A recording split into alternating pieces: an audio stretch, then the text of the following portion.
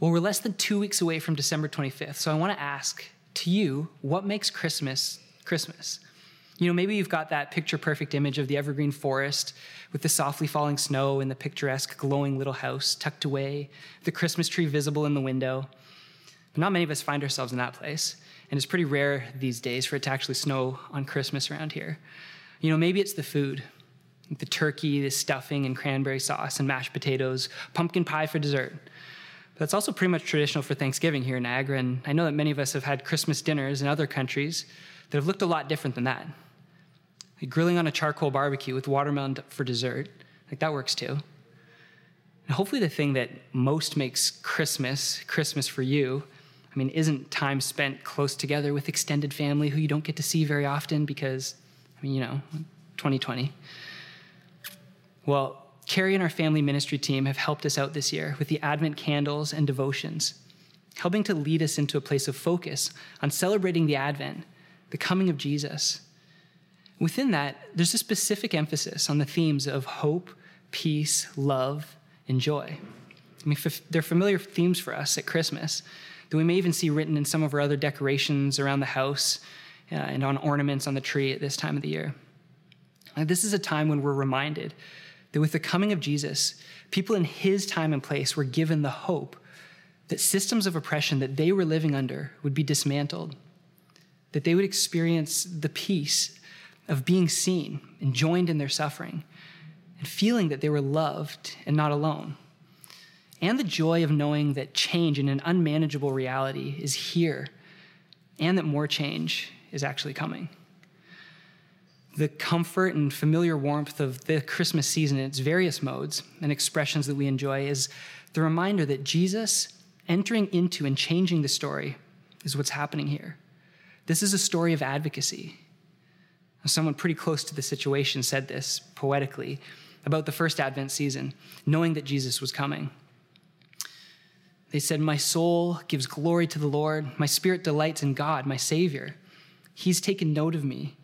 Even though I'm not considered important, from now on, all people will call me blessed. The Mighty One has done great things for me. His name is holy. He shows his mercy to those who have respect for him, from parent to child, down through the years. He's done mighty things with his powerful arm. He's scattered those who are proud in their deepest thoughts. He's brought down rulers from their thrones. But he's lifted up people who are not considered important. He's filled with good things those who are hungry, but he has sent away empty those who are rich." Now, this was from Mary, who was about to give birth to Jesus. And Mary's take, as a young, unwed, soon-to-be mother living in a place dominated by an oppressive foreign power, forced to leave town, only to find out that there was a lack of housing and be forced to give birth in a stable without her family around, and then have to move to a foreign country for her family to survive. Mary had some thoughts about what the coming of Jesus meant. He was coming to work for justice and bring about the systemic change that she deeply wanted to see. Now, this wasn't an easy move for Jesus himself to make this happen. As our lead pastor, Jeff Lockyer, taught us 2 weeks back, fundamental to the character of Jesus, fundamental to the Christmas season, is letting go of privilege to identify with people who have been oppressed and marginalized. Jesus spent his privilege by coming down to earth.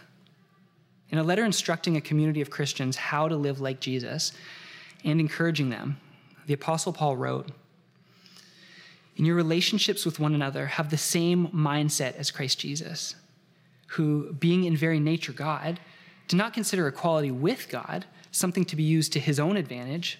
Rather, he made himself nothing by taking the very nature of a servant, being made in human likeness."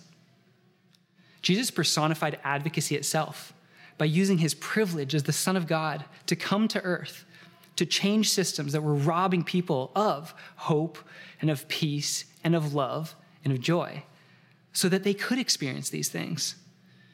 Now, 2 weeks ago, Jeff used the analogy of a river, of if we see someone struggling to stay afloat down a river, we need to intervene to help them to get to shore. But what happens when we see more and more people floating by? Our Southridge community is doing a lot of this type of work right now, here in Niagara. We're working to help people in crisis. For example, people struggling in the river of homelessness. Helping our friends experiencing homelessness is so necessary. But this can't be the end of the story. It's not sustainable. People who are working to help someone who is drowning can often be pulled under themselves. And our Southwood Shelter staff are certainly feeling this right now as they face the crisis of homelessness directly and more intensely than ever before. Now, what we need at the same time as this type of work is people who are willing to go upstream to directly address the systems that are causing people to end up in the river in the first place, like to end up in a shelter. And you and I, we need to be the people who are willing to do that work. But what does it look like to go upstream, to more directly address the causes, to prevent these unjust systems from happening any longer? How do we advocate for change? Well, here are 4 modes or types of advocacy that the incarnation, the coming of Jesus, models for us and challenges us each to participate in. That if we engage in them well, our system changing. The first of these modes is advocacy through awareness. Now, Mary says of God in her song that he has taken note of me. She's celebrating simply being noticed for what she's going through. Imagine, if you can, what it feels like to experience injustice, but no one else even notices. Even in the smallest ways, it's vitally important for us as humans to know that injustice against ourselves is being noticed by others. Years ago, I was driving in Niagara-on-the-Lake when I realized that a vehicle coming toward a stop sign on a side road wasn't slowing down and, in fact, was about to accelerate right through it, right at me. And so I swerved so their vehicle wouldn't hit my door directly. And they slammed into the side of my car just behind me and sent me spinning into a ditch. And I ended up in the ditch facing toward where they had ended up in the road. And I saw them jump out of their vehicle furiously. And they raised their finger and they started to yell at me. And while I sat there, unable to get my door open, which was crushed shut. And just as they started yelling, another car slammed on their brakes and 2 people jumped out. And the one person raised their hand and they yelled at the person who was yelling at me. And they said, "No, you don't. No, you don't. We saw the whole thing." And they looked at me and they said, "Don't worry, buddy. We saw what happened and we'll testify to the cops." And it was only a moment and no one was hurt and there was no injustice that even happened. But the relief of having that moment of being seen by somebody else made all the difference. And this isn't remotely comparable to systemic injustices that people in our own community experience. People whose entire lives are being dictated by injustice. It needs to be seen by others. We are those others. It's our responsibility to see, to be aware of the injustice that's happening right here in our community. Like, we need to jump out of our car, like a car that may not have been involved, but is present, or maybe it was involved, and say, "Wait, I see what's happening, and I'm willing to testify." That has to be us. I mean, for example, do we know what causes homelessness here in Niagara? We may think we know, but until we see and do the work of understanding how unjust it is that anyone should be without a home or struggle to remain housed or fed, then we're not aware, we're not able to testify. And what do we really know and understand about migrant farm workers, real human beings, and what they experience here in our neighborhood? How people who are giving up their own lives for their families, doing work that's it's also an essential service for our community, how they often feel dehumanized by a system that belongs to us.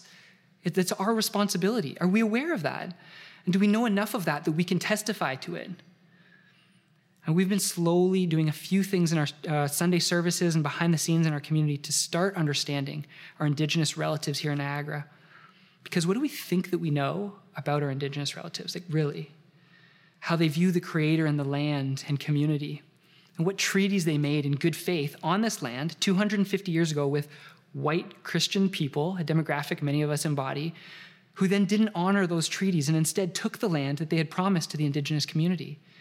Our Indigenous neighbors to this day are trying to get us as Canadians to honor those treaties and to sit together at a table of friendship to talk. And instead, our system arrests them for being on the land that our system promised them and that our system is now trying to develop without their permission, while they try to save it in the hopes that they can have it left for their own grandchildren. How does it feel for them to have the right documentation, the evidence? It's right there. And to invite them to sit with them, just to take a look together, to understand together, but to be met often with silence and arrest warrants. I mean, Mary finds the significance in God doing the work of noticing her. God starts by actually being aware of injustice that people are experiencing. And we need to do the same. Awareness needs to be ongoing. And this is our first necessary step of advocacy. As for the second, And one of the names Jesus is given that we especially refer to at Christmas is Emmanuel, which means God with us. In his actions and in his very name, Jesus shows that to act for justice means to live among the oppressed, to align with the people experiencing injustice. And so our second mode of advocacy is alignment.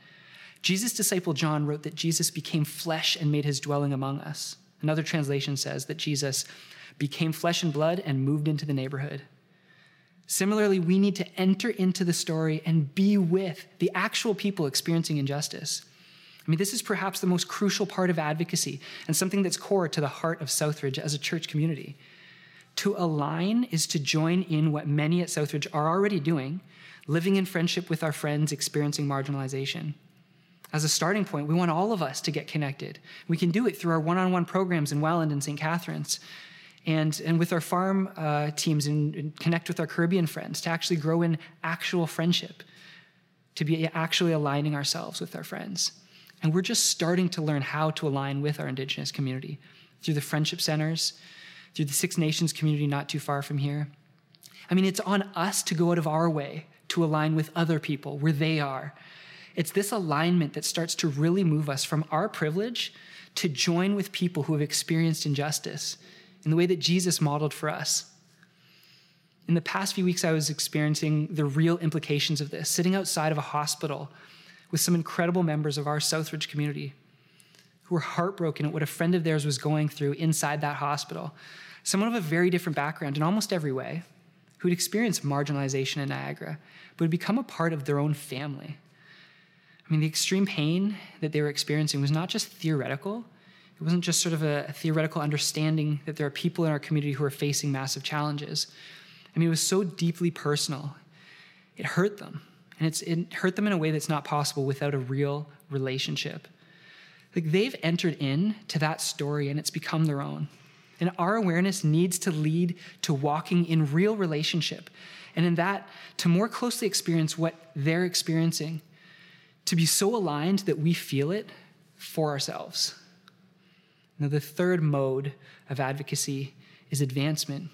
When Mary speaks of God taking note of her, aligning with her through Jesus, Emmanuel, she celebrates that God also advances justice by taking action. She uses phrases like, he has done, he has scattered, he has sent away, he has lifted up, he has filled.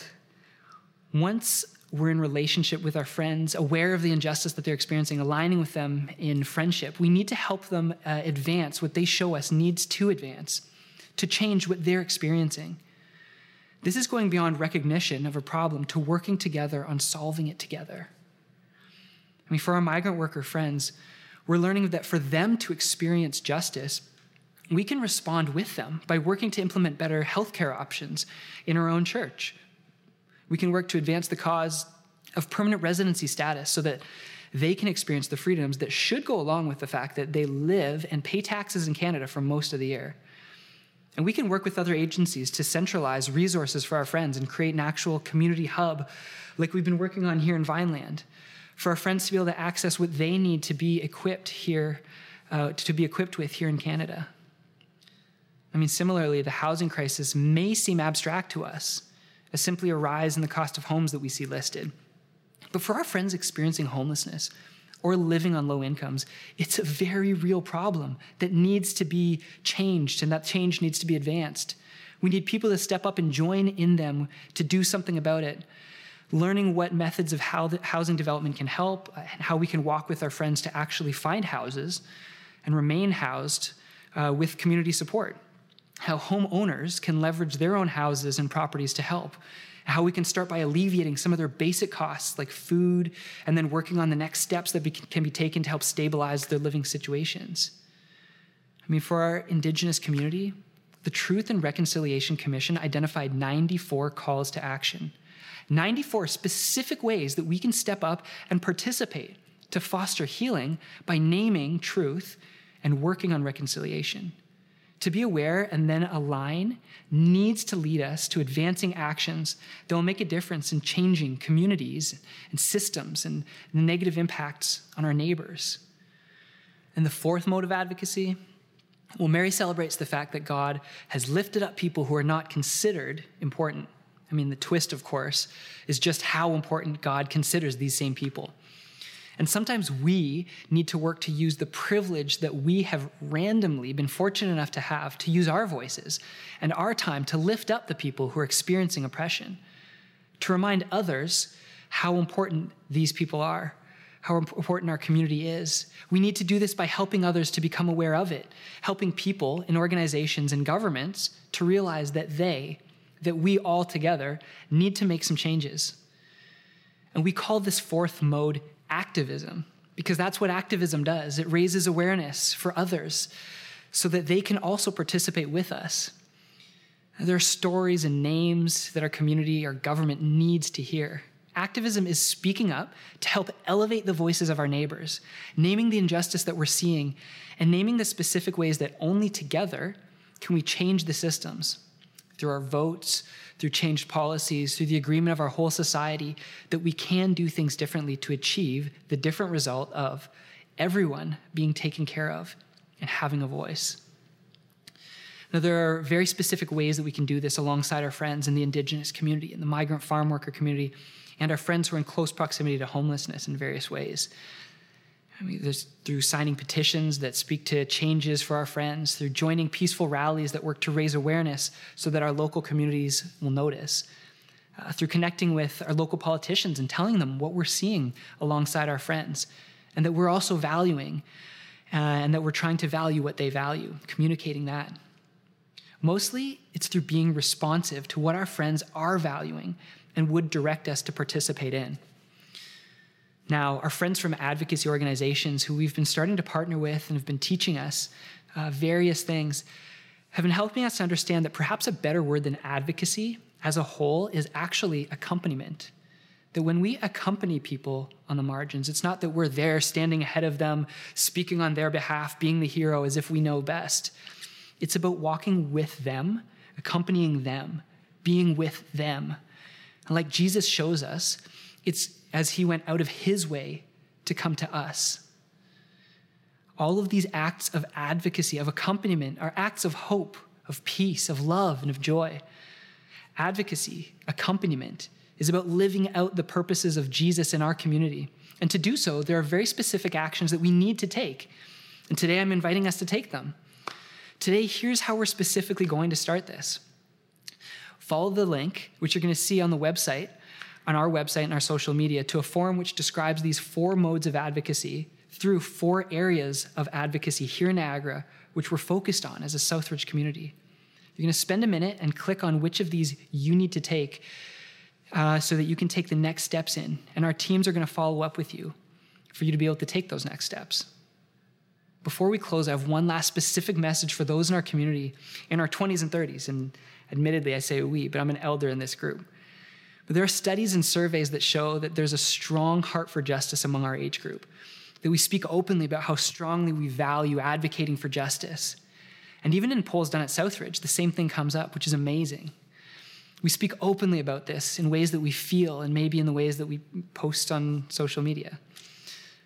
But when it comes to actually participating in accompanying our friends in this community, only about 1 in 10 of the people who are connecting relationally in our community are in their 20s or 30s.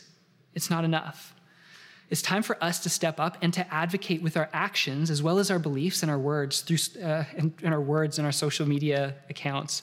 As Jeff mentioned in this series, our friends who are experiencing injustice don't have the option of opting out of this. They're in it. And we can't let our own privilege stand in the way of choosing to take action. I want to see all of us in our 20s and 30s step up today. Start by clicking the link and then take the actual steps of leading our community by being true advocates through true accompaniment. We can do this. Friends, in this Christmas season, let's celebrate Jesus, Emmanuel, God with us, who's seen us in our need, has joined us. He's changed systems that would seek to oppress us. And then let's live that out actively, carrying on the work that Jesus calls us to and accompany the people in our community who are still feeling the weight of systems that are still oppressing them, to follow the example of Jesus by living out the true meaning of hope, peace, love, and joy.